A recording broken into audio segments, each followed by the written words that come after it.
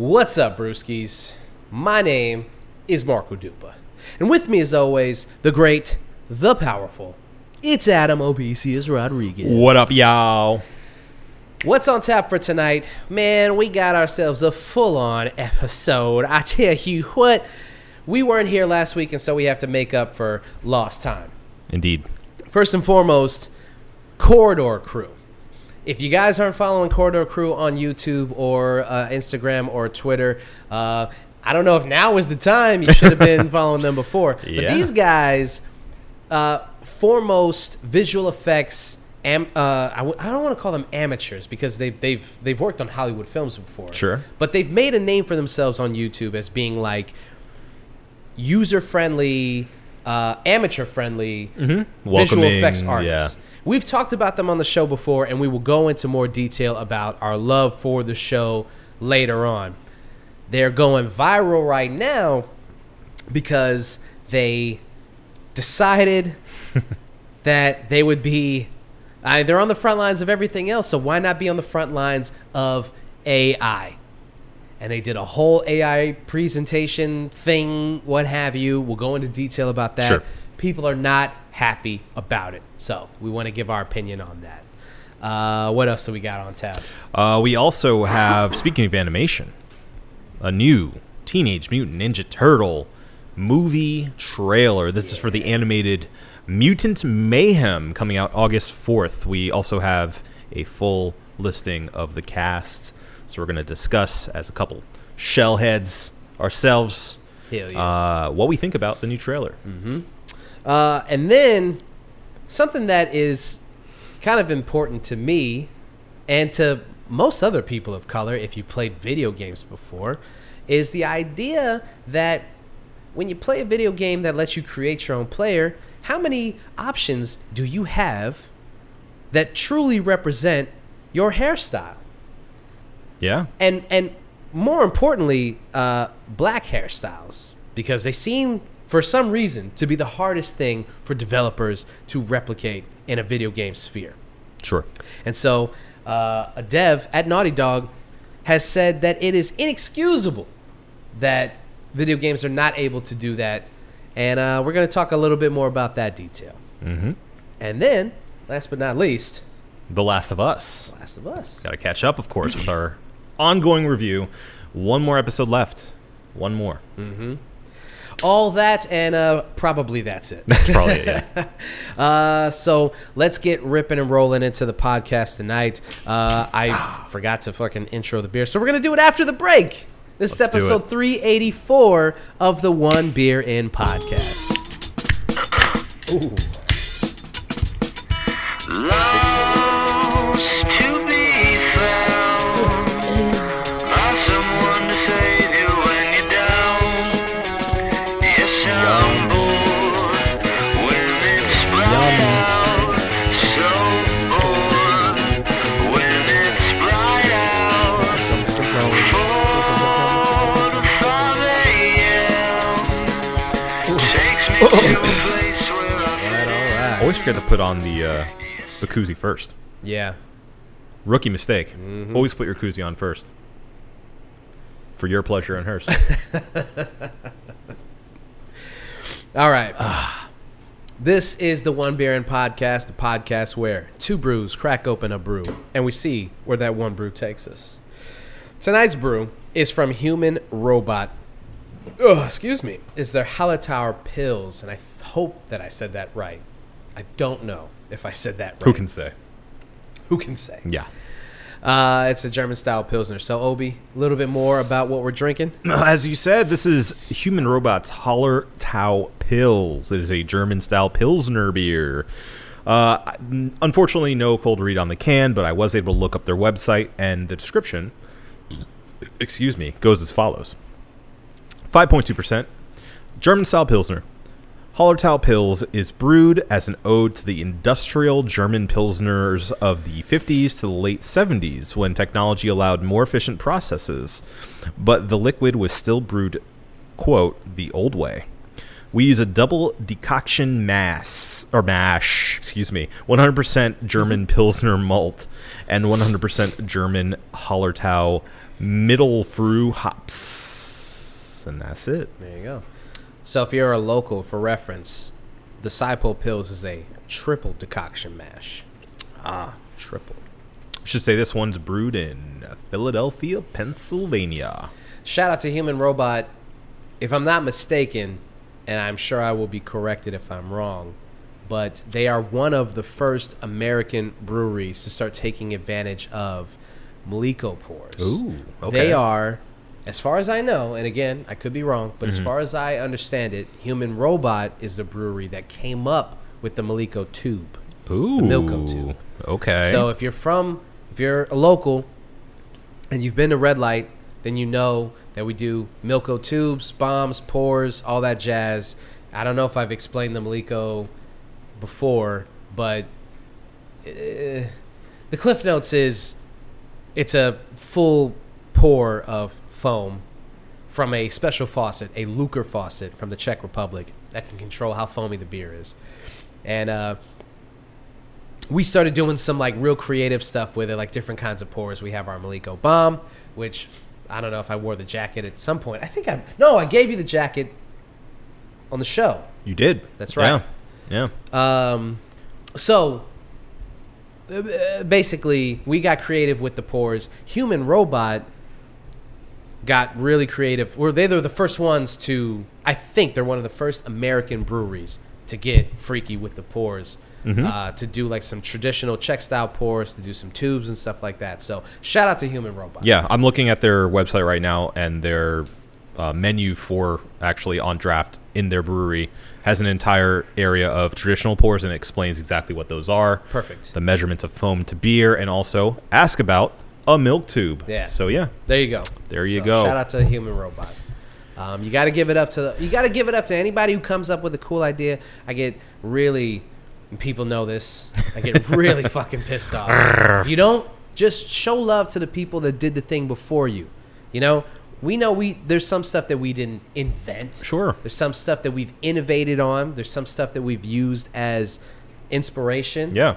Right? Is that not America? That's what I thought. I thought this was America. Yeah. I thought we were in America. We take from all places and reinvent and maybe improve upon, you know? I mean, this is a German-style Pilsner. It is. So, made in Philly. Philly. If that doesn't exemplify America, I don't know what will. I know. All right, let's get into this bitch. Let's do it. Let's get into this bit right here. So, what do we start with? What did I say first? Corridor Crew. So, let's start with that. Corridor Crew. And I think that we've talked about Corridor Crew on the show before. We definitely have, yeah. Yeah, and I think at some point we might have cheers to them at some point. Wouldn't surprise me, yeah. Corridor Crew, if you're not aware, is a YouTube channel / company that does Hollywood visual effects. Mm-hmm. And they started gaining traction a couple of years ago because they started doing some really cool shows where they shouted out the lesser known artists of the industry. So visual effects artists, stuntmen, martial artists, things like that. The people that don't get a lot of love when they deserve it because they're the ones who are really making these things work, right? And Corridor Crew started doing like really fun stuff where they would make like shorts. They would show technology that was cutting edge technology in the industry. And all the while, they would bring in stuntmen, visual effects artists, martial artists to rewatch clips of movies and do the good, the bad, and the ugly critique, of these movies. Talk about some of their own stuff, rewatch some of that, their inspiration, ask the audience to recommend clips that they haven't seen before, visual effects or stunts. And they're, in essence, a React series. Yes. That they got really big on. And their main page is the Corridor on YouTube, which has all of their shorts on it, which actually went viral because a lot of people thought that their the robot testing was real. Oh, yes, that's right. They did the, what is it? The Boston Dynamics. Boston Dynamics. So they are the ones, if you've seen the video of the Boston Dynamics robot going rogue, and you thought that was real, it's because Corridor is so talented at visual effects. So it goes without saying, but they got a really large following since then, and because of their charm and their brutal honesty about the industry. Mm-hmm. They didn't pull any punches, but they weren't mean about how they critique these things. You can tell that they've always been very careful about not being mean-spirited about any of the criticism. They always give reasons why this could have happened, why a bad visual effect may have gotten into a movie. Yeah. Or like how it did, how people make mistakes. Yeah. So I feel like, at least for me, because I count myself among the fans, that's always been a plus, is that it's never just like, let's just rag on everyone else who's trying to do visual effects. Because, they're in the same, field. Yeah, they've never just straight up dissed somebody. It's always been like, this looks bad, but this is probably why this happened. Like right. They probably didn't have time, or there wasn't money, or, bad direction, things like that. Yeah. So that's always been sort of their charm, that they always seem like visual effects good guys. Yeah. Until very recently, right, wherein Corridor had gone viral again, and this time outside of the normal like nerds who follow this kind of stuff. These guys right here. Yeah. Wherein they did a fully AI, like, I guess remapping, or not fully AI. So what they had done was because they had done before like anime style videos where they take live action and they add effects to it to make it look like an anime, essentially, with the same sort of Scott Pilgrim-esque effects that we all know and love. But in this one, it seems like the main goal of it was to make an easy way of creating what essentially is a rotoscope. So if you don't know what that is, it's painting over real images in film with animation. Right. So that makes like the really strange nowadays looking animation from like the Lord of the Rings animated movie. You ever seen like a Scanner Darkly? Sure. Yeah. Stuff like that, where it's like uncanny. It moves different than other animation. It looks almost too real, but it's very unique and clear. So they wanted to do that easily without having, because their entire thing was they are trying to democratize, quote, animation for people who don't have, I guess, the skill or the team it takes to animate an entire, short even. Mm-hmm. So they said, all right, with visual effects, how can we do that? And the way they did that, which rubbed a lot of people the wrong way, because even they've talked about it, negatively, is through AI scanning. Right. So they chose specifically Vampire Hunter. D. These nuts. And they specifically scanned a bunch of example photos from that movie and used that to generate a lot of what ended up in their short.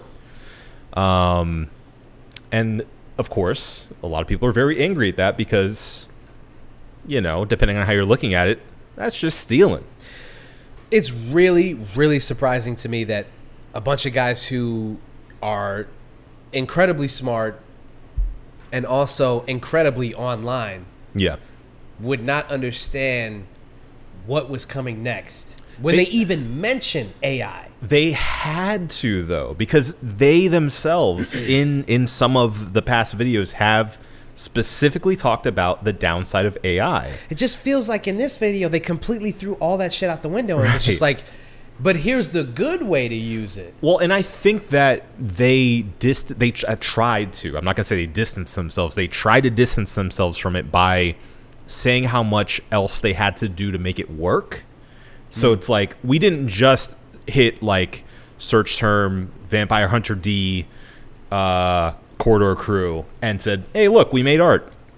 It's not that simple. Yeah. They went in, they had to adjust things. There was like an issue with specifically like a stuttering effect in the animation that they had to figure out a workaround for. Yeah. And they did, and so you can't take that away from them, but it's still clearly it wasn't enough to distance themselves from the AI discourse. No, because they firmly planted themselves right in the middle of it. Yes. And this is something that's been going on for a couple years now, but has been ramped up in the last year and a half or so. When you see things like Chat GPT, you see a lot of like AI technology that these companies that are testing with. You see a lot of AI art being created, and people wondering why. What is the difference between AI art and like real art, and like people asking a lot of like moral questions about what it means, like what AI means in the art sphere. I guess before we go any further, we should talk about like how we feel about AI, maybe in general, more specifically in the arts. Sure. What do you think? Let's do it. Okay. I guess, do you see any advantages to AI as it's implemented? I guess from what you've seen so far. Yeah, or what it could be. There are clear advantages, and I think that's part of the problem. Yeah. Because it makes... All right, so like for my industry, as a writer, there's been a big discussion about, are we all going to get replaced by AI? Yeah. That you can just write, in ChatGPT, like, give me a blog about Universal Orlando in the style of Hemingway, and it can, figure something out. Yeah. And, it's a little scary because it can, but also as a writer, I have a big head. So I feel like it can never do as well as I could do. Now, I think... It couldn't. Thank you. Never as well as you could do. Thank you. Just me. That's what I'm saying. Other writers... the rest of them? Maybe. I can't speak for them. Not me. Couldn't be me. But I think in the worst case scenario, the future is we're going to have a lot of this AI helping with the process, but not, at least no time soon, completely filling these roles. Now, do I think that's going to account for some downsizing in the future, whether it comes to writers or graphic designers or whatever else they want to use it for? Potentially. But I think there's always going to be, at least for the near future, a need for an editor to review those things and somebody to really check. I as a human being, I need somebody to edit my stuff sometimes, Right. It's just very rarely, though. By that I mean, like, I need to look over it one more time and just go, like, it's awesome. Right. So you're We're like great. editing yourself. Right? Yeah. I say edit, but I mean, like, just really bask in the glory of what I wrote. Seriously. Yeah. No, I get that. Yeah. That's all I need. Yeah. But I do think that this spells issues moving forward for a lot of people, a lot of artists specifically. But I can see a future where there are lots of laws and regulations involved that aren't currently here yet. We're in the Wild West of AI right now, that tamper down a lot of this. Because, again, so much of it is involved in taking, quote, inspiration from other people's work. So, where are the limits and laws around that? Yeah. What does that mean? If I find an element of my painting in your AI generated art that you're selling for $100,000, do I get a cut of that? Right. Like, there has to be some kind of tag on these pieces. And it's funny, people have found literal, like, watermarks on AI generated images. Yeah. From them just grabbing stuff off the internet. Yeah. No, there's plenty of AI generated art that has, like, warped Getty images in the corner and like you said, watermarks, and it's just because they just steal shit. Right. So that's the whole point of the watermark, is to say I did this, and exactly. then you see a warped version of it. You must pay for this. Yeah. I think we're going to end up in a place where there is let's say like a a section of the internet that is cleared for AI use. But if you don't put the use of that on your content, whatever it may be, then there needs to be some kind of security block on those things. And some way of tracking, of course, anything can be hacked, but there should be some kind of trackers, some kind of block enabled that allows creators to have some kind of security when it comes to not having their stuff taken to be implemented into AI art. Yeah. Or content or whatever else it may be. Now, the bigger issue, which we're not going to touch on right now, is how these things can enable, let's say, people with bad intent to mess with politics. Yeah. And I mean, really, any private person as well. Yeah. With face swapping and the voice what's it called?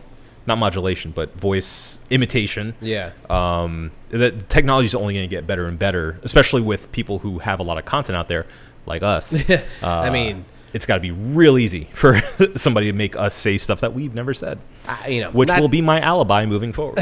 Not giving anybody any ideas, but I'm just saying there's thousands of hours of us speaking. Sure. If you wanted, and that's what scares me. Yeah. Because not only is there thousands of hours of us speaking, but there's hundreds of hours of me performing. Yeah. I, for one, hate everything about this. Okay. Yeah.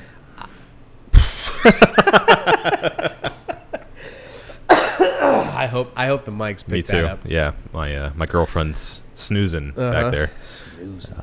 I, for one, I think that, I don't know, maybe it comes as no surprise, but I'm very, very against literally everything about this. Sure. I see no advantage to this as far as when it comes to the arts and even when it comes to even things as like copywriting and I mean, they're saying that kids are just going to ChatGPT and going, write me a paper about Sojourner Truth or something like that. Sure. And I see no advantage to AI when it comes to the creative process. Yeah. I've read and I've seen things about like how some people are predicting that if you're not, basically you need to get with it or get lost. If you're not a part of the movement, then you're just going to get moved on. Sure. And to me, I hate everything about it. I maybe my tune will change when I see like a more moral implementation of this technology. But as it stands, every single thing that I've seen that is of AI use has turned my stomach and has made me cringe and has made me angry to see. Yeah. And what's made me even angrier is the supporters who take they take 0 seconds to think about the artists, the writers, the creatives, the people that are being stolen from, the people that are being taken advantage of. They don't take one, and it's all of the Silicon Valley people. Sure. It's the Elon Musk dick riders who don't invoke that name. Yeah, God forbid. Yeah. Dude, listen, you guys are lucky that we haven't decided to spend an entire episode just talking about Elon Musk. Yeah. Because I'm at a point now where I had to stop tweeting about it because it was taking over my entire feed. I don't think any of us would, do well to have that episode. Like no one would enjoy that. I think it would be cathartic maybe for me. Well, no, cathartic for me. I mean, same, but I don't feel like wasting my time anymore. Hey, listen, if you guys want to hear us talk for an hour about Elon Musk, let us know in the comments. Sure. Yeah, we'll get a real strong beer for that one. Yeah. Oh, yeah. Yeah.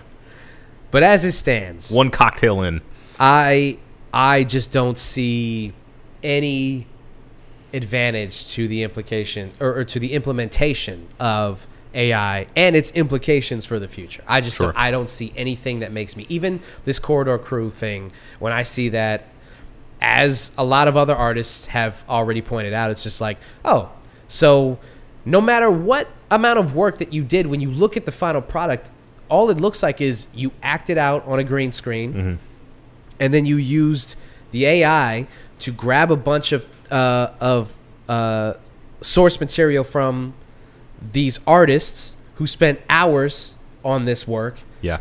Pulled that and then mapped it over what you guys did And tweaked it.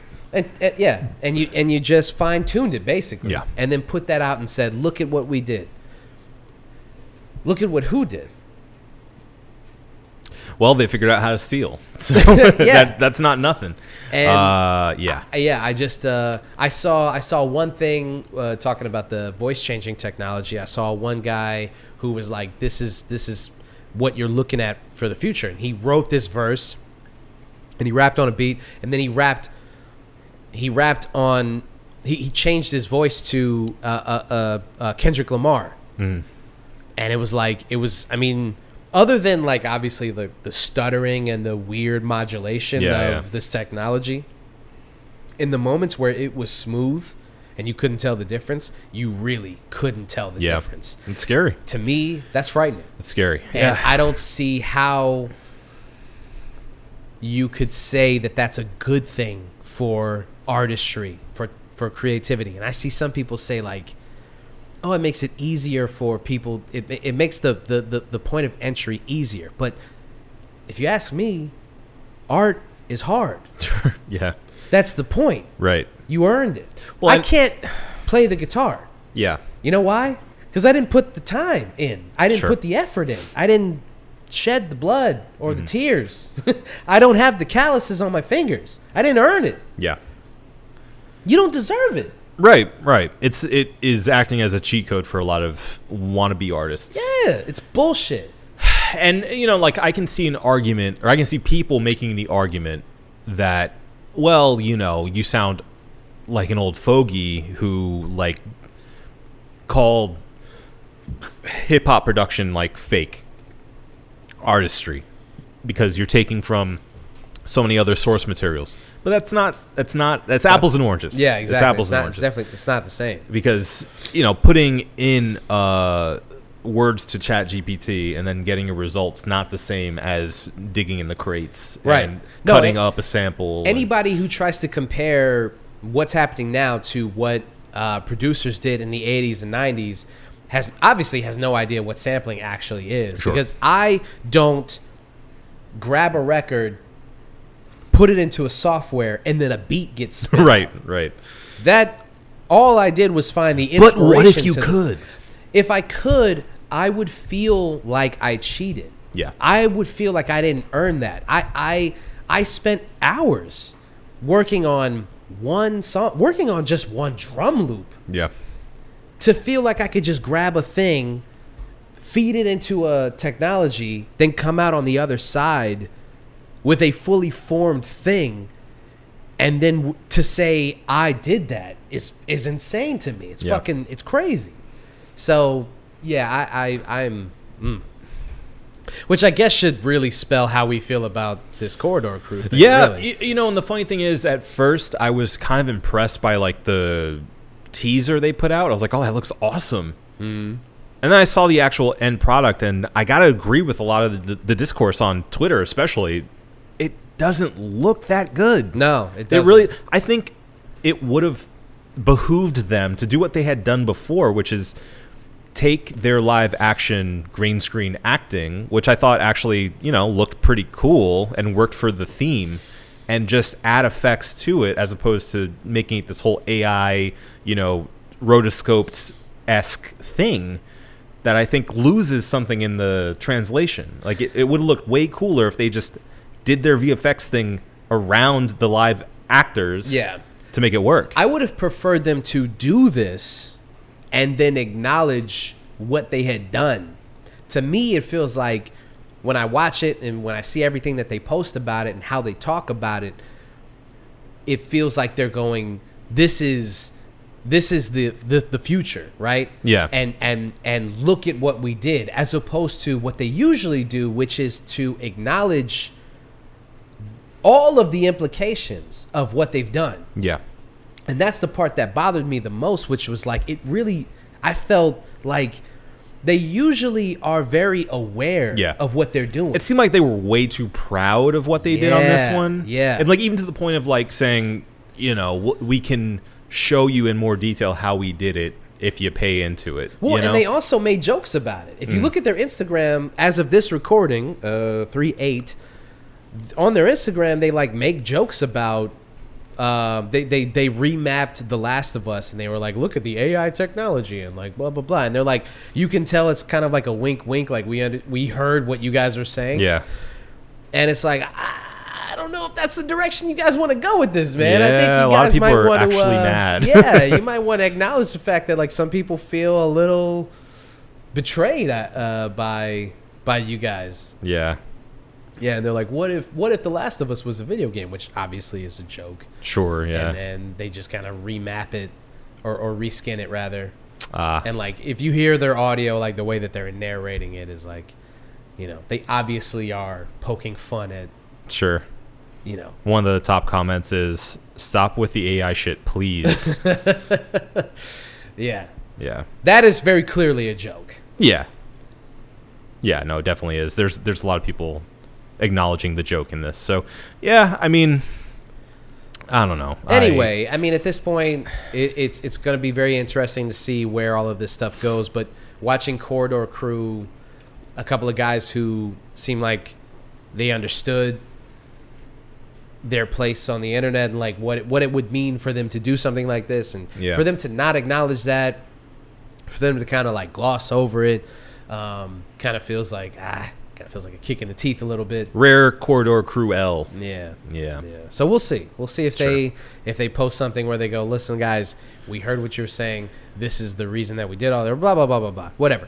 It's not like they owe us an apology or anything. I don't give a fuck about that. That's the other thing too, is like, I understand a lot of animators especially are upset, but there's been a lot of discourse that's been a little over the top. Yeah, a little bit. A little over the top. At least for me, you know, feel how you want to feel, but you know, saying, "Oh, I knew they were scumbags this entire time." Yeah, that's a crazy thing to say. And like, "Oh, you know, I've been looking for a reason to unfollow these guys, and now I have it."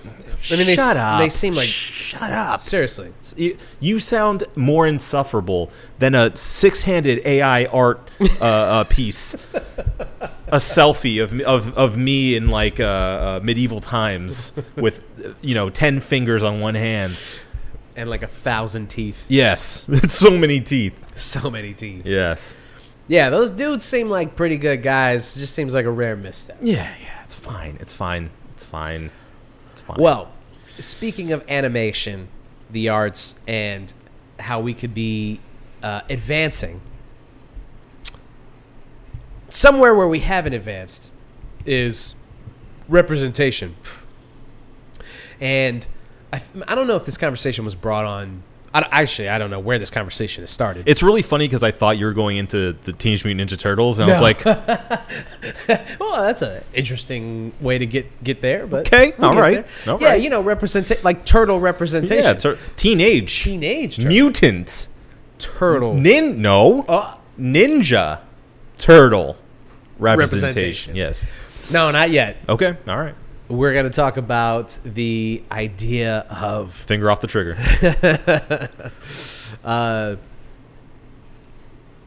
Hairstyles in video games. Because... Oh, well, you have the article pulled up. I do. You want to just go through and then we'll... Sure. This is from Video Games Chronicle. The headline is, Naughty Dog artist says devs, quote, don't have an excuse to ignore authentic black hair in games. So this dev, his name is Del Walker, apparently previously worked on Suicide Squad, Kill the Justice League, designing Deadshot, who is a black character, if you didn't know. Black Superman. And now he's working for Naughty Dog, so that's hence the headline. But this was all kind of sparked because of Kind of Funny's own Blessing Adeoye Jr., who had a pretty good video all about black hair in video games. Yeah.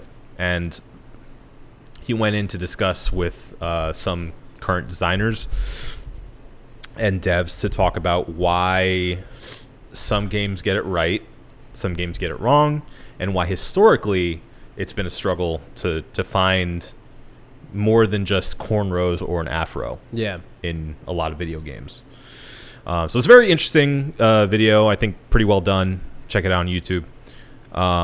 But that sparked an entire conversation amid both just video game players and the industry at large about why that is, and why, if nowadays they get it wrong, why would they get it wrong?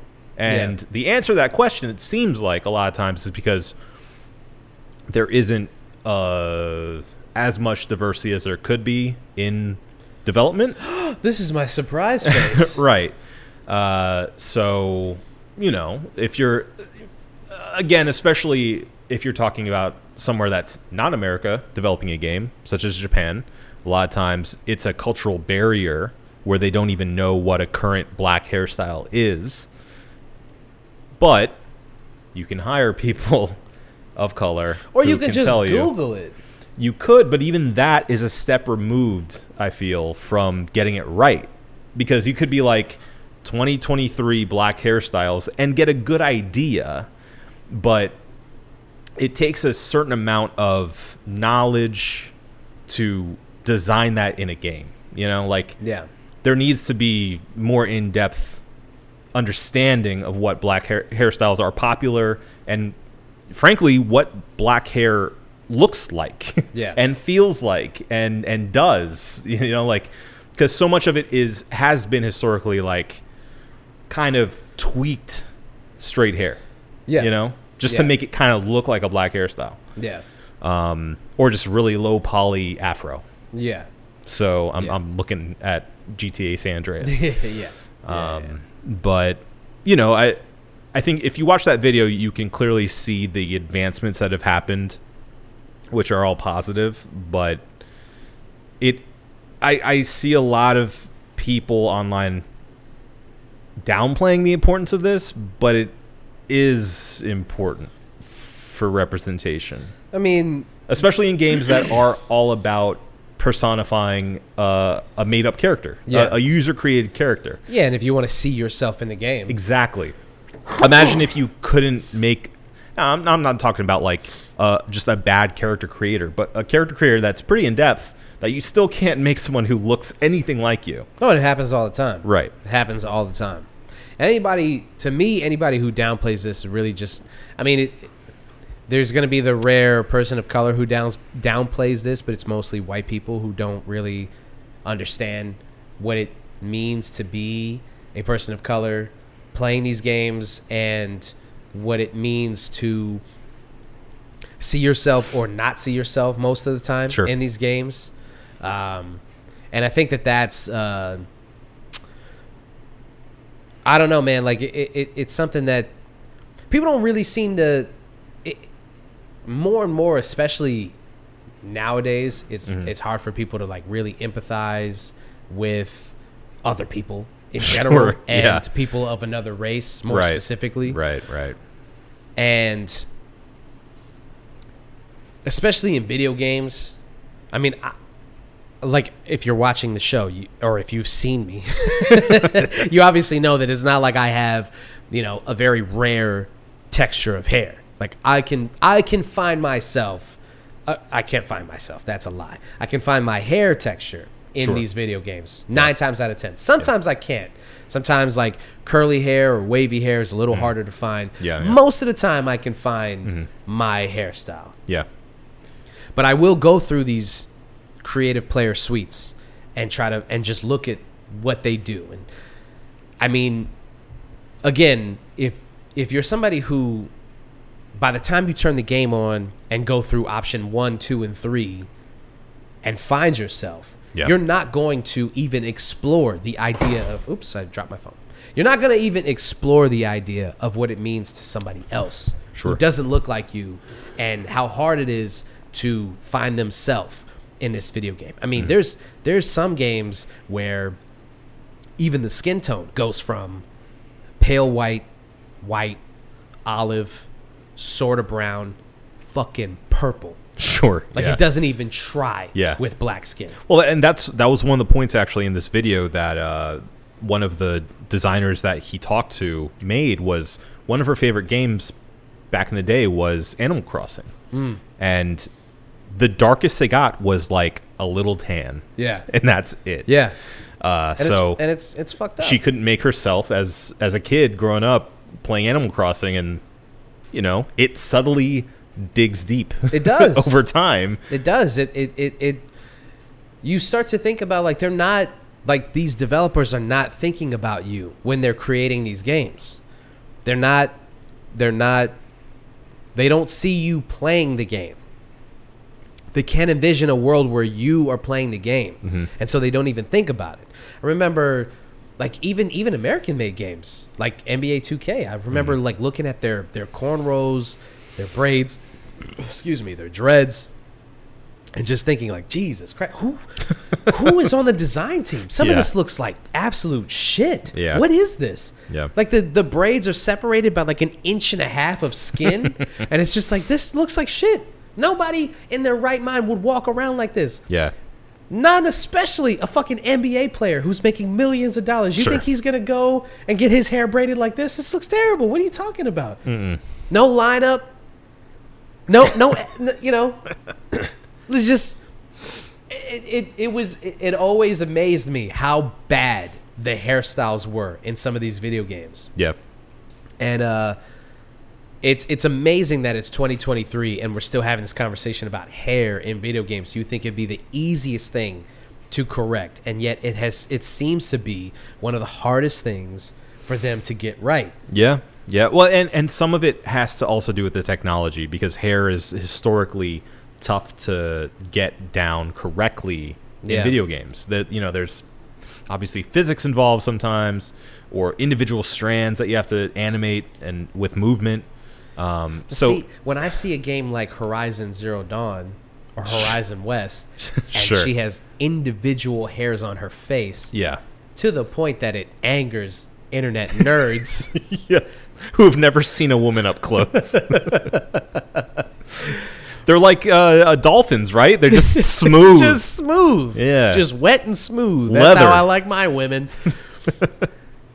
When they can do that, sometimes to me it falls on deaf ears when people say, like, well, it's the technology and it's like it's hard to. Sure. It's like, I don't think it's difficult. It's possible. It's very much possible. Yeah. Yeah. It is. It takes the time for you to care, to put that stuff in there. Yeah. To try harder to represent people. Well, and again, to go back to this video, he points out specifically Horizon as being a good example. Yeah. Of how well they did black hairstyles. Yeah. And even that one, though, if you zoom in, is white hairstyles made to look black. Right. But it works. Like, it still looks good given what they did. Yeah. So, there have been progressions in this, but still there are very clearly places that need to be advanced in representation as far as this goes. And anyone who says it doesn't matter, like it doesn't matter being able to create a character that looks like you, probably hasn't had to have that issue. They never. Yeah. People don't think they representation. I mean, we've talked about it ad nauseum on this show. Black Superman. I'll talk about it every week if we have to. I mean, this show is a brown show. Like, we are people of color. I pride myself on this show being two guys who represent something that is different than the norm as far as what you see from a show about nerd culture. Sure. Or craft beer. Yes. Yeah. I mean, not to say that there is any less merit in these other shows, but there's 1,000 podcasts with white men talking about the stuff that we're talking about. We come from it from a different lens, from a different upbringing. And I think that that's important. I think when people hear this show and they see us and they hear us, the people who are like us go, I live that too. Mm-hmm. As there's a lot of people who didn't grow up the way that we grew up and don't see it the way that we see it. And there's thousands of shows that I listen to that I didn't grow up that way and I didn't see it that way. I saw it a different way and I continue to see it a different way. Yeah. So all of that shit matters. So it really pisses me off when people are like, what difference does it make? Why are we still talking about this? And it's like, we're still talking about it because look at how bad it still is. Yeah. Look at how much representation there is still lacking in these industries. That's why we're still talking about it. Yeah. You want to end these conversations, then you need to be a part of the solution, which is continued representation. If we get to a point where we all have a voice that is heard the same amount as every other voice, then maybe we can finally stop talking about this.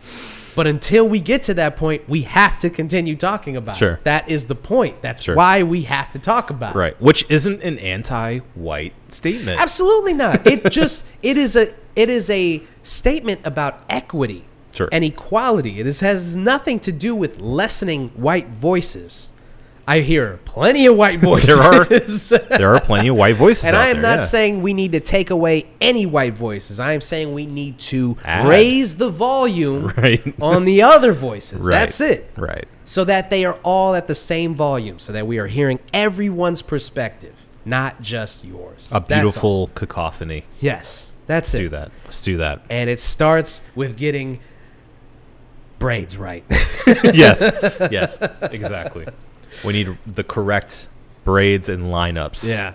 Dude, the lineups in waves. some of these games is crazy bad. Yeah. You would get clowned out of the fucking gym with some of the lineups they have in these games. It's crazy. I have been clowned out of a gym because of my lineup before, believe it or not.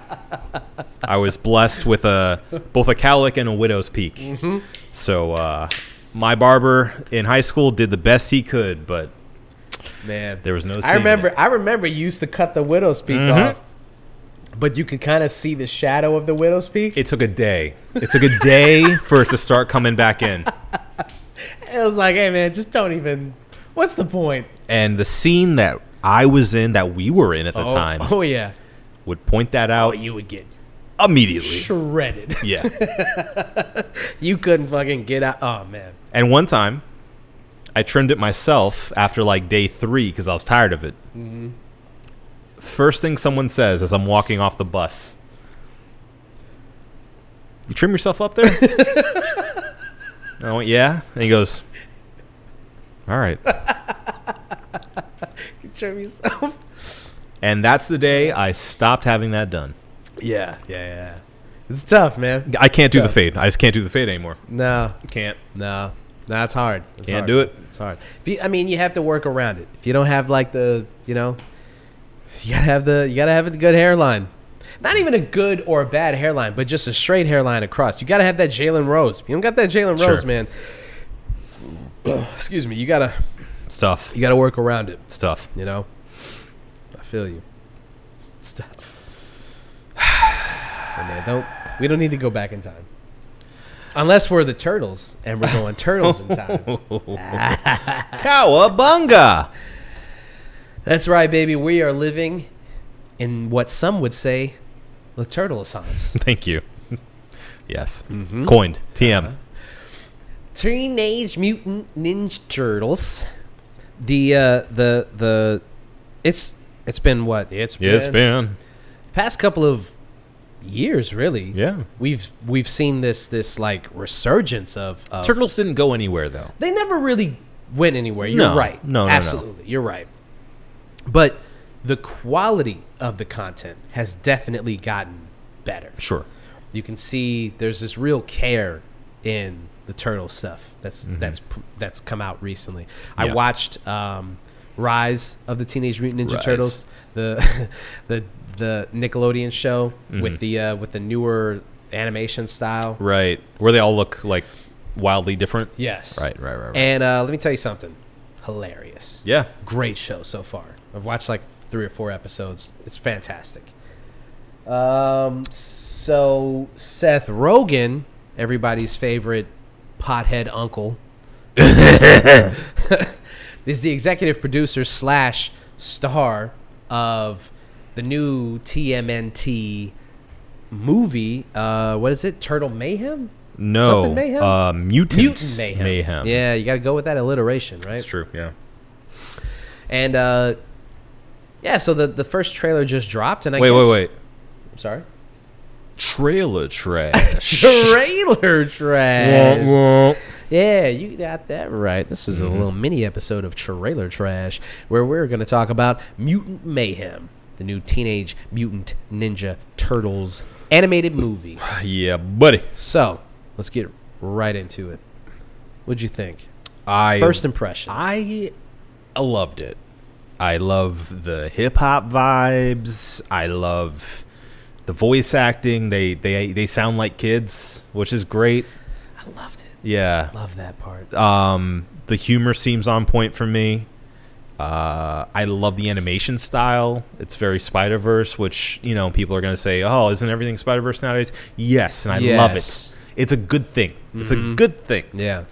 Look at the latest Puss in Boots, please. I beg of you.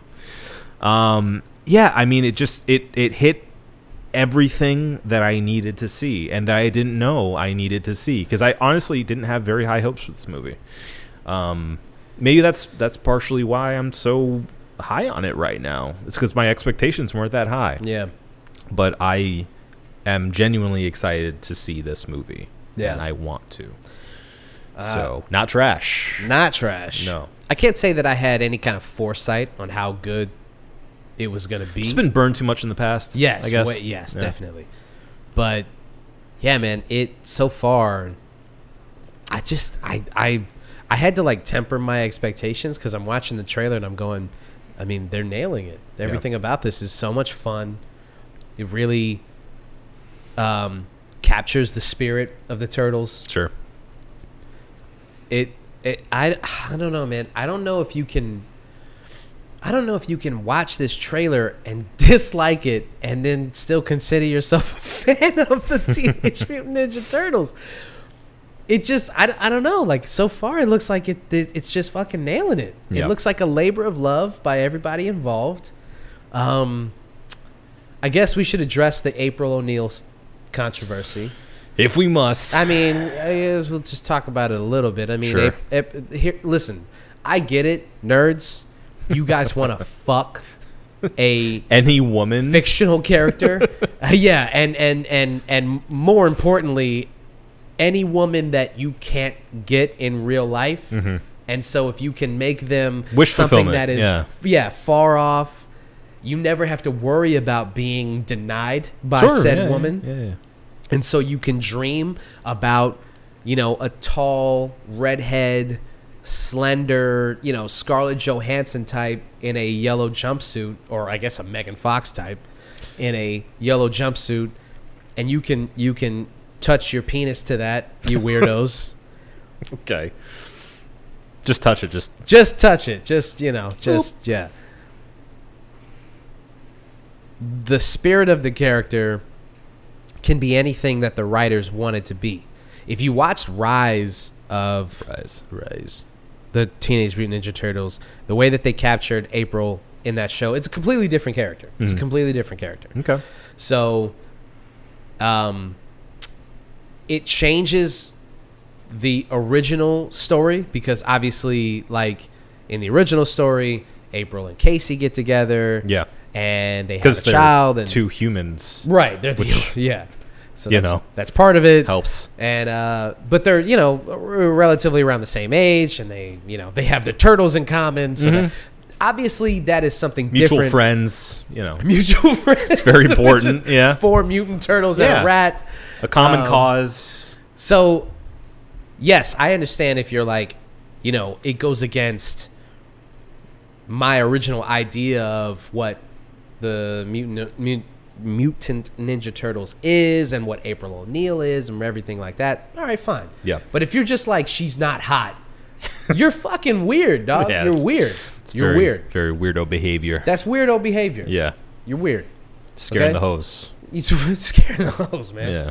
It's strange shit to do. Strange to be. It's a strange kind of person to be. Strange way to be. You need to reevaluate some things. If that's the priority for you, is why isn't she hot? Yeah. That's weird. Also, actually, as I saw via Twitter, April O'Neil originally was supposed to be a mixed woman. Hit him with the facts. It was made, like, obviously the original run of the comics was black and white, but famously, April was based on a real life April from one of the co-creators who is a mixed woman. And when they colored some of those original runs, they made her a brown woman. Yeah. So, Oof. you know, actually, if you're going based off of the original cartoon series, you got it all wrong, bud. I'm sorry you got it all wrong. But that's neither here nor there. Of course not. Because that part would be, that would go against the narrative that we're creating here. So of course. Obviously, that part we have to not my turtles. Yeah. Was this like a guy who owns a Jewish deli? Yes. Hashtag not my turtles. It's not my turtles. Not my turtles. Either way. Yeah. Trailer was not trash. Not trash. Not trash at all. And I don't know if you've read the synopsis via IGN.com, but learning more about the plot itself has me even more excited. Yeah. Shall I? Please. In Teenage Mutant Ninja Turtles Mutant Mayhem, after years of being sheltered from the human world, the Turtle brothers set out to win the hearts of New Yorkers and be accepted as normal teenagers through heroic acts. Their new friend April O'Neil helps them take on a mysterious crime syndicate, but they soon get in over their heads. When an army of mutants is unleashed upon them. Love it. It's great. Yeah. It's a great spark of a story there. Simple. I like it. You know, you get all the major players. Right. You get a good reason for them to want to expose themselves. Yeah. Yeah, it's great. Love it. All right. Well, we'll come back to that at the appropriate time. Yeah. We'll watch the movie, obviously. Yeah. And then we'll let you guys know. I would love to. Because so far, I am living for any Teenage Mutant Ninja Turtle content. Yes. Love it. The revival is upon us, boys. Fantastic. Yeah. All right. Last but not least. Or is it? The Last of Us. The Last of Us. We have to give you guys, we know you've been waiting on it, episodes 7 and 8. The synopsis. That's right. Synopsis. That's right. So, Obi, without further ado, you know what to do. All right. So we start with episode 7, titled Left Behind. If you know anything about the games, this is the DLC that came out later, but is interspersed into the game itself. This happens in winter when Joel gets injured. Ellie's trying to treat him in any way she can, but she's starting to lose hope because Joel ain't looking so hot. Actually, he is, because he has a fever, and she knows that's bad. That's bad. One thing she does know. That's bad. That's bad. So she is about to run out of the house. We don't know why, but... Well, actually, we do know why. Joel tells her, run, go, get out of here. Go back to Tommy. He'll help you. Yeah. And she's defiantly saying, no, I'm not going to do that. Trying to help him out. Clearly, they have a bond at this point. Interspersed in this time, we get a flashback. This flashback is all about Ellie and Riley's relationship. They're both friends. Riley leaves the Fedra camp that they're in. They were both students of Fedra, being trained to be soldiers. Students of Fedra. The students of Fedra. Riley runs away. We don't know why at the time, but we find out, because Riley comes back for Ellie, that she has joined the Fireflies. Fireflies have recruited her. She's stationed out at this abandoned mall. And, skeet. Just every fucking time. Every time. So sick of it. Yeah. So Riley gets Ellie to leave her dorm and go on a little adventure with her as she explains what's going on. We're going on a trip. And so they get to the mall, and we find out that Riley wants to show her all of the wonders of the mall. Of course, the mall is something that Ellie's never experienced before because she was born after the outbreak. She shows her this and that. I'm trying to speed up here, okay? Relax. I didn't say anything.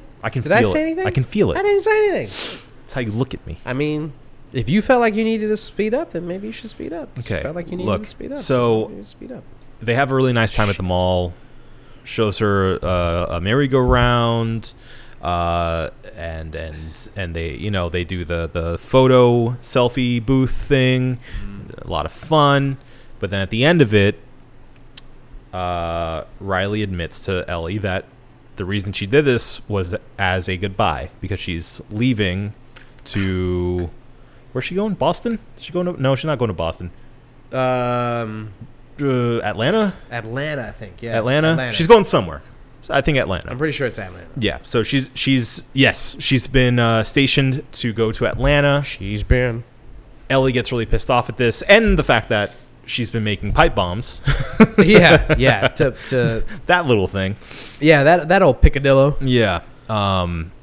So well, and the implication is that with the pipe bombs, who knows what she could or could not do with that, and Ellie takes that as like, I mean, if you guys wanted to destroy the QZ that I am currently in, what is to stop the Fireflies from killing me? Right, because at this point, Ellie is kind of on board with Fedra, because the Fedra captain brings her in and has a heart-to-heart with her earlier on, saying, like, you got two paths in front of you. You can either be one of us and boss around the other people. One of us. Or the last of us.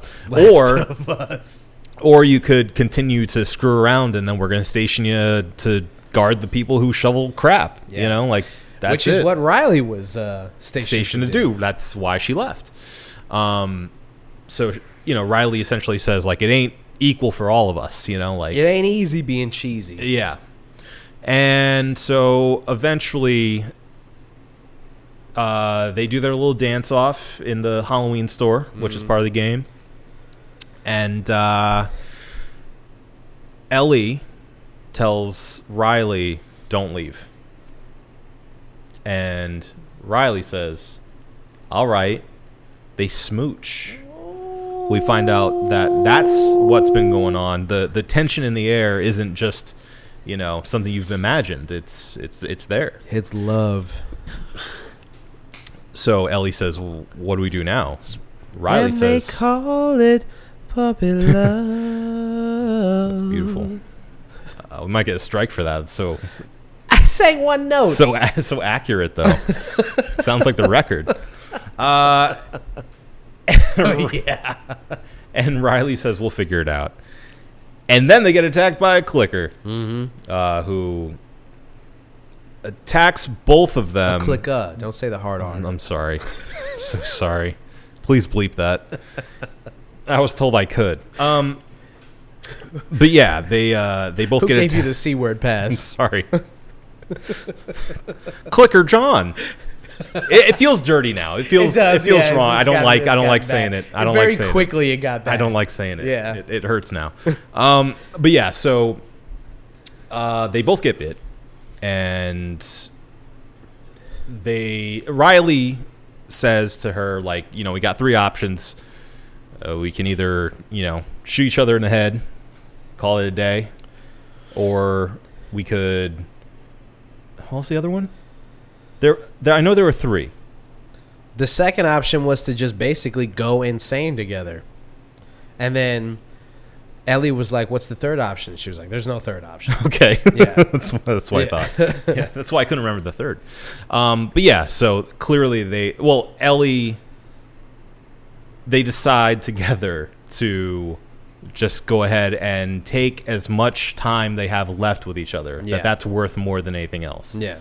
And that pushes us to the current time, which we see Ellie go, no, I'm not giving up on Joel. I'm going to try to make this work. Yeah. No matter what. So she eventually finds a needle and thread, sews up Joel, and that's where that episode ends. Yes. Moving on. Well, let's just 2 seconds. Let's just give our thoughts on that Okay. one. I thought they did it well.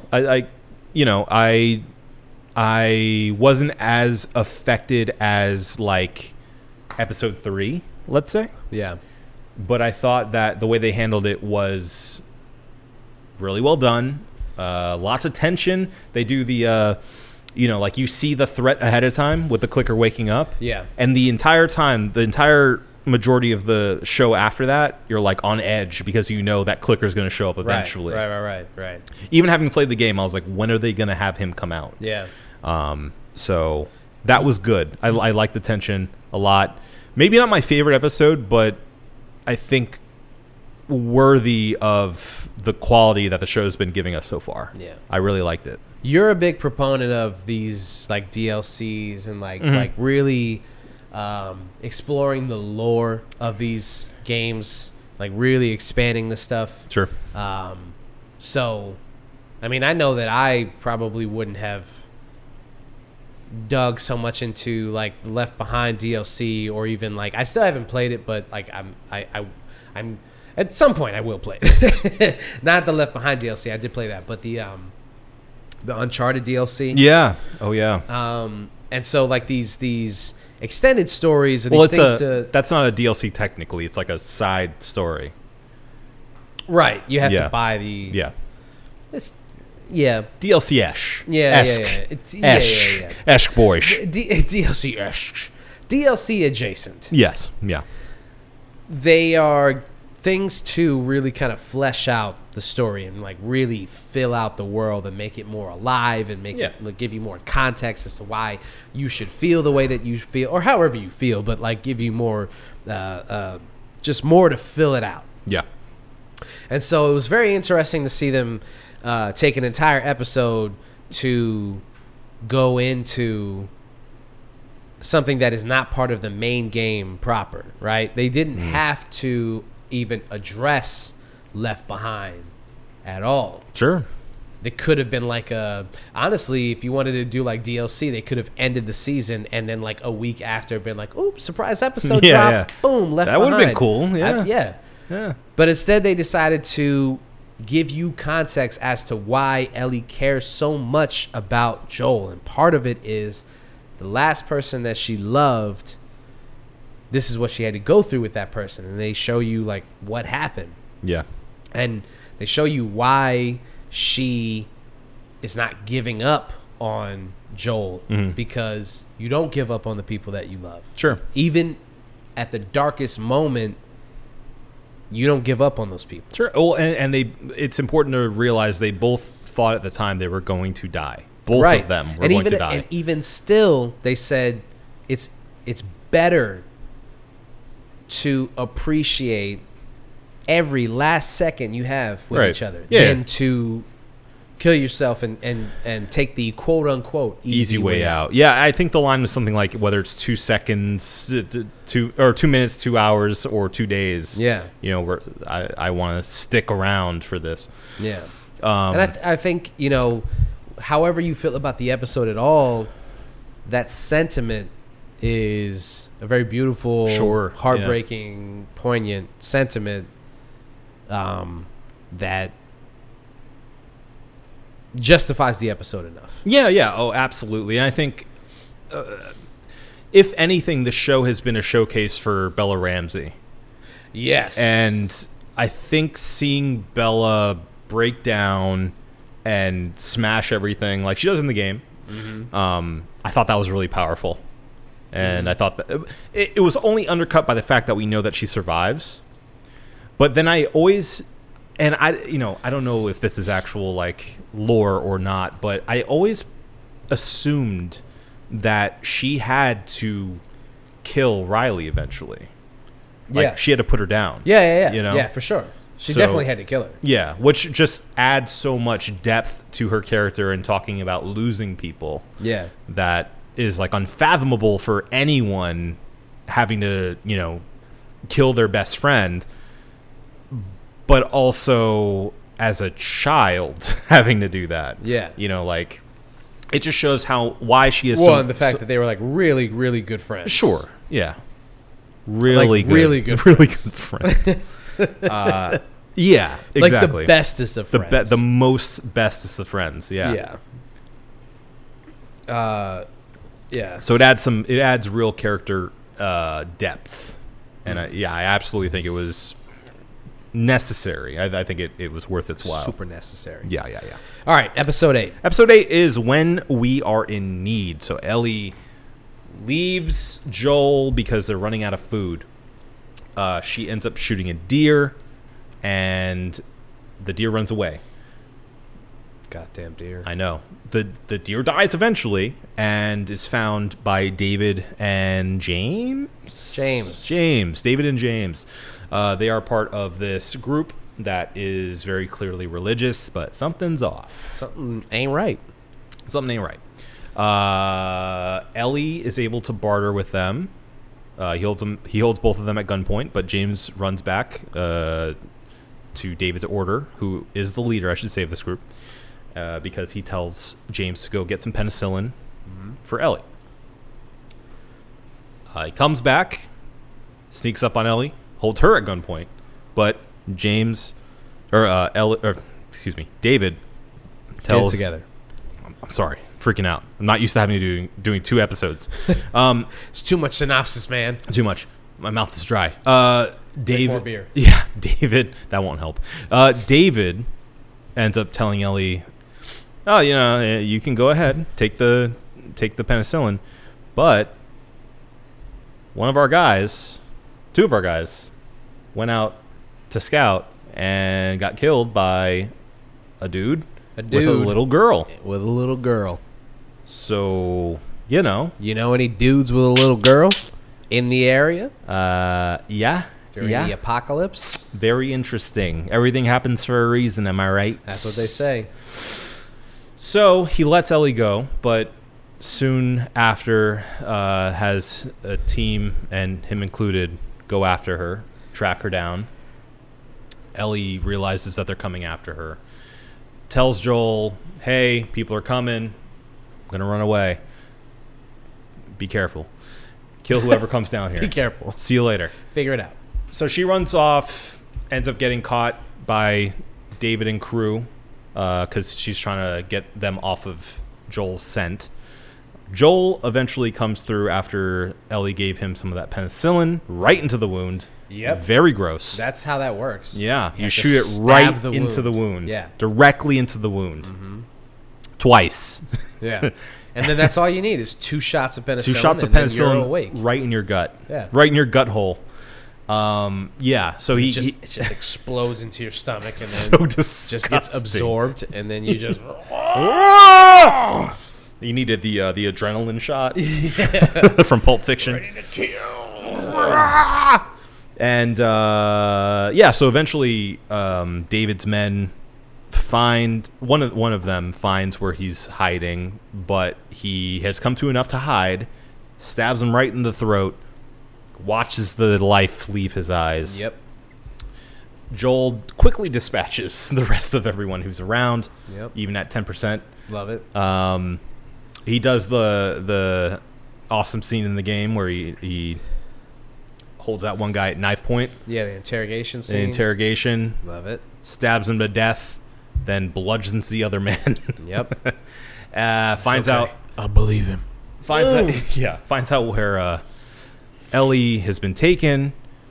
Cut back to Ellie. Ellie has been taken by David. David's interviewing her to find out what her deal is. We find out very quickly that David is a pervert. A pervert. He's very gross. He's a class A prevert. He's a prevert. He's very gross. His vibes are off. He does not pass the vibe check. Not at all. Ellie sees an ear in another cell. That was the ear alarm. Yes. It's the magic word.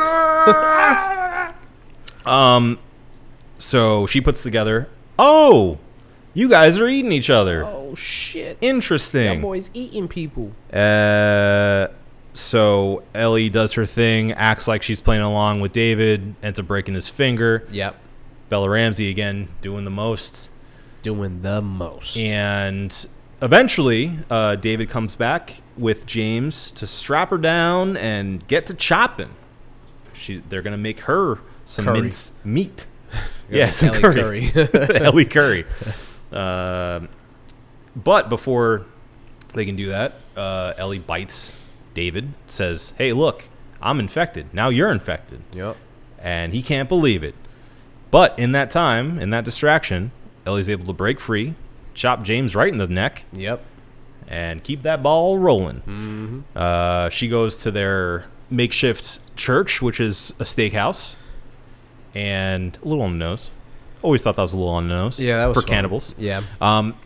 But eventually, she's able to get the better of David. David, I should say, solidifies that he's a prevert. Yeah. Gets on top of her and says some gross stuff. Mm-hmm. But she's able to get the better of him and starts hacking away.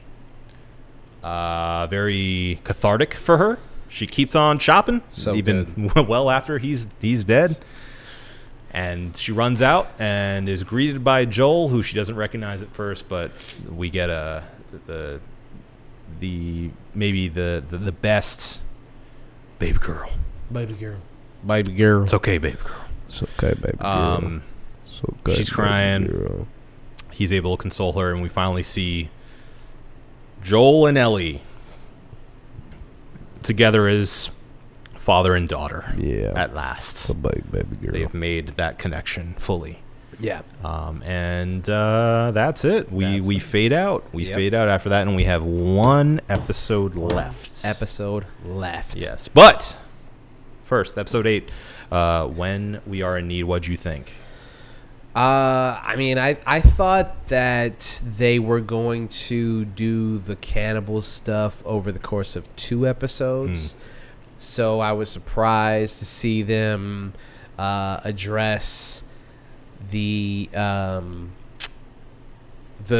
part in the game where you start playing as Ellie because Joel is so injured. Yeah. And the cannibal stuff, all of that to me, I may be misremembering because Steve, shout out to Steve, friend of the podcast, been on the show before, homie. He pointed out to me that like all of that is like not that much in the game. Yeah. In my head, I thought that it was like a couple of hours of the game. No, it's actually not that kind long. of a diversion. Yeah. Yeah, it's really just like a quick. It feels longer because it's so shocking to start playing as Ellie. Yeah. Yeah. So in my head, I thought, oh wow, they're only going to do this in 2 episodes. yeah. But when you take into context, like, it actually is good enough to only take 2 hours to address all of this stuff. Yeah. Like, all right, I get it. And they That's fill fine. out a lot more of David's story. And they do. Yeah. In the short amount of time, it's actually really good storytelling to just drop like subtle little things that tell a story within a story that doesn't get told in the game as well in the show. And I think that this is probably the first time that the show okay, now this is the second time because the first time was Bill and Frank. Sure. Yeah. This is the second time where the show was afforded more time to flesh out a character that at once was just a monster, just a bad character, just a bad guy. And kind of shows you like why this person became the person that they are. Sure. And We get some of that with Sam and Henry too. Where we get more of you're their, right. You're like, right. Yes. So I guess and- this is the third time. Yeah. We're seeing a pattern here. Yeah. The show is doing pretty well. So, I mean, all that to say, I thought it was a fantastic episode. I was very, very impressed with their handling of the subject matter. I mean, it's dark, it's brutal, it's terrible, but the way that they do it is amazing. Bella Ramsey is, I just don't know how you can continue to watch this show and think like, oh, she doesn't look like, dude, for real? We're still having this conversation? Yeah. She is they are crushing it, okay? Crushing it. Yeah. So, if you're still thinking like, oh, they're not my Ellie, like, nah, I don't care what your Ellie is. Because they're killing it. Yeah. No, they're amazing. 100%. So, I think obviously Pedro Pascal is doing his thing too, but and the show itself is full of good side characters. Mm-hmm. But I just think the crowning achievement of this show, and I think it's safe to say because we only have one episode left, is Bella Ramsey's performance. I hope they get everything that's coming to them. Yeah. That sounds like a threat, but I hope you get everything. I mean, as far as success is concerned, yes. Every role, everything that they want, I hope they get. Yeah, 100%. 100%. Now, it's funny you say that about it being a short amount of time, because that does worry me about the last episode, because from my purview, there's a lot to get through. Yes. And it's one of the shortest episodes, if not the shortest episode in the entire series. They've already put out the length? Yeah. What is it? 45 minutes? 50 minutes? I think it's 45. Yeah. I was really hoping that the finale would be like 2 hours long. Me too. I would have loved that. Now, you saying what you did about them making good, I guess, use of their time gives me some kind of, I don't know, silver lining on this, the fact that it's so short, that they're going to do it right. Yeah. But at the same time, I wish they would take their time. Yeah, take a little bit of time. This makes me feel like it was more of a budget issue, and like, we gotta cut it down a bit. Yeah. I don't like that. Yeah, because I've heard on a podcast, actually, that the Bill and Frank episode is actually, the original cut was like 2 hours long. So I'm kind of hopeful that we're gonna have like a 4K Blu-ray thing of the full cut of everything. That would be dope. I would love more that. gay sex. Sure, if it's that good, as graphic as possible. If it's that good, I'll take it. Yeah. So I'm a little apprehensive about what we're edging up to with Look for the Light, but they've done me good so far, and I can only enter into it feeling optimistic. What a way to end if they don't end the last episode perfectly. If they don't stick the landing. I mean, they got a triple Lindsay going. They're midair. Face plant. Right. That would be a disaster. That would be heartbreaking. Yeah, it would. Yeah. It would. Yeah. The only exactly. Knock on wood. The only thing that we can happen. do is wait till next week, and then you guys will be here reporting on how we feel about that finale. It is 43 minutes. All right, that is pretty short. It's very short. Even this week's episode was an hour long. Yeah. So Yeah. big yikes. Yeah. Big yikes. Yeah. But we all we can do is put our trust in Druckmann and other homeboy. What's his name? Craig Mazin. Yeah. Of Chernobyl fame. Yeah. Everything else he's done has been awful. All right. That's it, right? Yes. All right, before we get out of here, you know what we have to do, ladies and gentlemen. It is now time for our cheers of the week. So, Obi, what you got? What's your cheers, my friend? My cheers of the week goes to... I've done it before, but I'm going to do it again. Persona 5. Okay. All right. Interesting. Royal. Yeah. Just when I thought I was out, they pulled me back in. So, if y'all don't know, I'm going to be going to Japan next month. They don't know because this is the first time you're talking about it. They might know me. I don't know. You might know me in person. I may have talked to you about this before. But, yeah, I'm going to go to Japan next month for the first time. First time in Asia in general. And as sort of a... I won't say a prep, but as just to get into the mood of Tokyo. I'm back to playing Persona. I had stopped because there is a very cheap boss that everyone online I found has complained about. Okay. Haven't been able to beat him. At least it ain't just you. Haven't been able to beat him. So I've decided to focus every day for at least an hour a day. I'm going to grind. I'm going to grind and grind until I get all of my characters as high as possible and take them on again. Yeah. So I in that grind, I was expecting it to be a grind, as you may think, but the mechanics made me fall in love all over again. Yeah. The music's incredible. The style is incredible. I wish it was a different kind of game, not an RPG, so that you could experience it. Yeah. Because you would dig the entire style, because it's all based on like thieves and like heists and things like that. Like all of the like the core trope of the entire thing is that you're part of this like thieves guild, and you plan out a robbery or a heist, I should say. And You should say. I should say a heist. It's not a robbery. It's a different, very different thing. It's a different thing. A heist is way different than a robbery. Yes. Give it some class. Yeah. But The class takes a different kind of criminal. yes, each of your like main targets they have a different theme. So that's like your main Wait, focus. that's the plot of the game? Yeah. You're a thief? Yes, I thought it was like high school and like you're it is. But okay. look. No one. Look, the persona thing is that you have like a certain persona about yourself, your personality, right? Okay. Everyone has that. It's like their subconscious, right? The persona is like their spirit animal, right? Exactly. It's like their okay. Exactly. It's like their spirit. Yeah.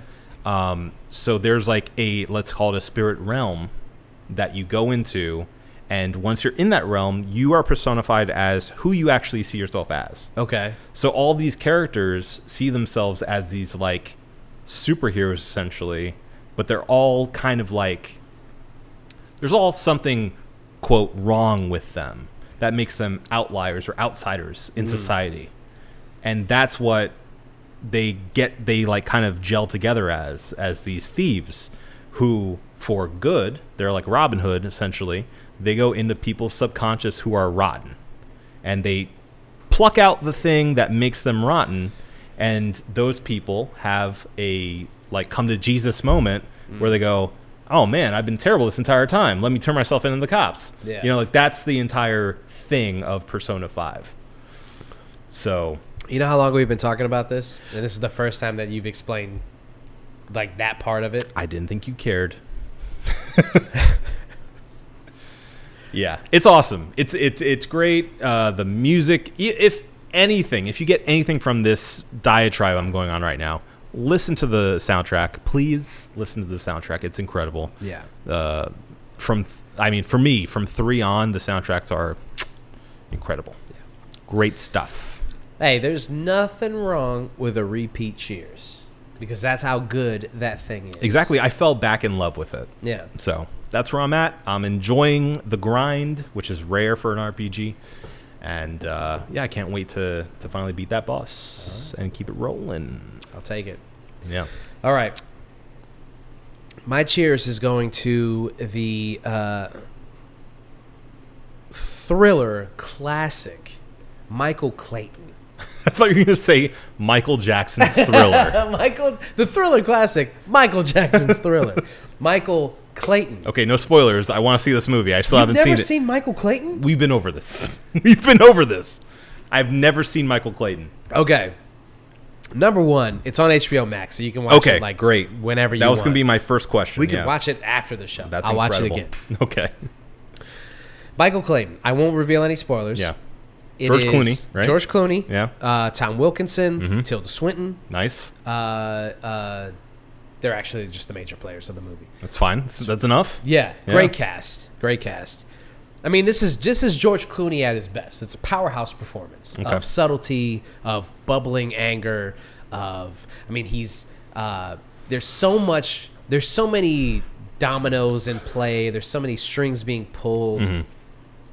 The basic plot of the movie is George Clooney plays Michael Clayton, the titular character, who is a fixer for a law firm. And Tom Wilkinson is the lead litigator for this law firm, who is involved in a $3 billion class action lawsuit. Okay. And Tom Wilkinson's character, Arthur, is by all accounts a genius lawyer. And he has a mental breakdown in the middle of a deposition. Okay. And that sets off a domino effect of of all of these different things that happen, and basically it's George Clooney, Michael Clayton's responsibility to clean all of this up as the fixer of the movie. Got it. And I don't know how he didn't. I think he got nominated for an Oscar. I don't know how. I mean, I guess I'd have to look at the year that he was nominated in to see who he lost to. Well, it came out in 07. So 07. Yeah. And mind you, a very surprisingly and gladly svelte 2 hours. Oh, yeah. Oh, yeah. For some reason, I always assumed Michael Clayton was going to be like a 3 hour because, thing. You know, why wouldn't you? You know? Sure. Why wouldn't you? But it's fantastic. And it's one of my favorite movies. I love twisty, turvy, not courtroom dramas, but like lawyer thrillers, like Fracture, stuff like that. Sure. Movies like that are fucking fantastic, especially when you just get a couple of powerhouses to just act through them. Few Good Men. I mean, come on. I mean, Few Good Men is in my absolute top 5 movies of all time. If you put it on literally right now, I would watch the entire. Same, yeah. Few Good Men is so good. Yeah. So I just happened upon it because it was on HBO Max, and I was like, "Oh shit, Michael Clayton!" And I watched it again, and I was like, "This movie is so goddamn good that I need to shout it from the rooftops. I need everybody who hasn't seen it to watch it." So that's my cheers. And fucking George Clooney, man. Fucking George Clooney. That's fucking George Clooney. Yeah. You know, I mean, he plays Danny Ocean, obviously, in Ocean's 11, one of my favorite heist movies of all time, and one of the greatest heist movies of all time. And then he plays the movie where they're on Mars. That is also another heist movie where they steal from Mars. What? Fuck. What is the movie called? I think they steal shit from that movie. From that movie. They steal shit from the base on Mars. I can't remember what it's called. I'm almost positive. All right, don't quote me on this because it's been a long time since I've seen that movie. But I'm pretty sure they steal shit. The Midnight Sky? No. This is George Clooney and Ice Cube. George Clooney. Just Google Clooney and Ice Cube. Three Kings. It's not Mars. I thought they were on Mars. No. Where are they? That's Desert Storm. No. Wait. So then what am I thinking of? I don't know. Oh, no. Ice Cube was in a movie where he's on Mars, dude. Is it because it was dusty? Okay, all right. Hold on. Is it because it was dusty? Okay, no. Stop for a second. Three Kings, they do steal shit when they're in Desert Storm, right? Yes. Okay, all right. Now, table that. Not George Clooney. Ice Cube is in a movie where he's on Mars. Are you talking about Ghosts of Mars? Yes, that's the movie that I'm thinking of. my Ghosts of God. Mars. Okay, I'm not crazy. Okay. I just George Clooney is definitely not in that movie. I just conflated a couple of movies. Okay. All right, but Three Kings is a movie with George Clooney. So we're playing 6 Degrees of Ice Cube, right? Yes. now. Were you thinking of Jason Statham? No. I was thinking of George Clooney and Ice Cube, and I just couldn't remember what movie was which. Yeah, George Clooney and Ice Cube were in Three Kings, where they do steal shit. They do, yeah. Yeah, right? They steal It's not gold. a heist movie, but they do steal shit. Yeah, from Saddam Hussein. Yeah. Yes. Yeah. Okay, so technically a heist movie. Sure, yeah, no, Because it they is. had a plan. Yeah. So here's my tenets of a heist movie, right? You have a team. You have a scene where they plan out the heist. They take the thing, and then disaster strikes. Sure, Those are yeah, the three tenets: team, planning scene, There's steal the thing. There's 1 and 2. There is no third. What do you mean? It's a callback. Don't worry. All right. Anyway, It's Last of Us, man. Come on. Yeah. Right. Yeah. It's funnier that I had to explain it. Yeah. Yeah. That's how jokes work. Yeah. Oh no, Three Kings is a great movie. Yes. Underappreciated. Thank I think. you. Yeah. That's It was on HBO all the time. Yeah. Yes. When I grew up, like I always remember watching that movie, like in bits and starts, fits and starts. Fits and starts. That's the one. Fits and Yeah. Fits and bits. Fits and ends. Yeah. Ends and starts. Yeah. Okay. We got the cheers out of the way, but one last thing before we get out of here, we have to review this beer. So, Obi, what did you think of the Hallertau? What's in this stuff? Hallertau. Hallertau. Hallertau. German style Pilsner from Human Robot. I like it a lot. Like it a lot. For me, it is a very smooth, sweet enough, but not overly sweet. Yep. I hate to use this phrase, but good mouthfeel. Good mouthfeel. Round mouthfeel. That's fine. Why wouldn't you? Silky. What's wrong with using that? People are weird. Don't make it like we are a show that reviews things that go in our mouths. Pause. It's true. Yeah. So don't let them make it weird. Okay. All right. Has good mouthfeel. I enjoy it. Okay. Sorry. I am going to give this guy a 5 out of 6. I really enjoyed it. I think it's a great example of a Pilsner. Yeah. I don't know what makes it a German style specifically other than what goes into it, but like, experience-wise, I can't tell you what a German style versus anything else would be, but I really dig what they're doing. I mean, you kind of took out all the words out of my mouth. Out of my mouthfeel. Right out of the mouthfeel. Right out of the mouthfeel. Yeah. I thought it was, nice, smooth, crisp, delicious, easy drinking. I've never had anything from Human Robot before, and when we brought this in, I was pleasantly surprised and excited to taste some stuff for them. We have a couple of other things from them, and I'll try to grab for the show. But to start with, this is a pretty high bar to set. Yeah. And the reputation of Human Robot precedes them. Mm-hmm. And I'm just happy that we got to taste this. So yeah. I would also give it a 5 out of 6. So very nice. Unanimous 5 out of 6 for the Human Robot Hallertau. I'm going to figure out how to say that. Hallertau. Hallertau. I want to say real quick, Please. The last 3 beers we've had, all 5.2% ABV. Oh. Weirdly enough. That's very strange and also pretty cool. Yeah. What a weird coincidence. I know. Strange. I think some of you guys are lying.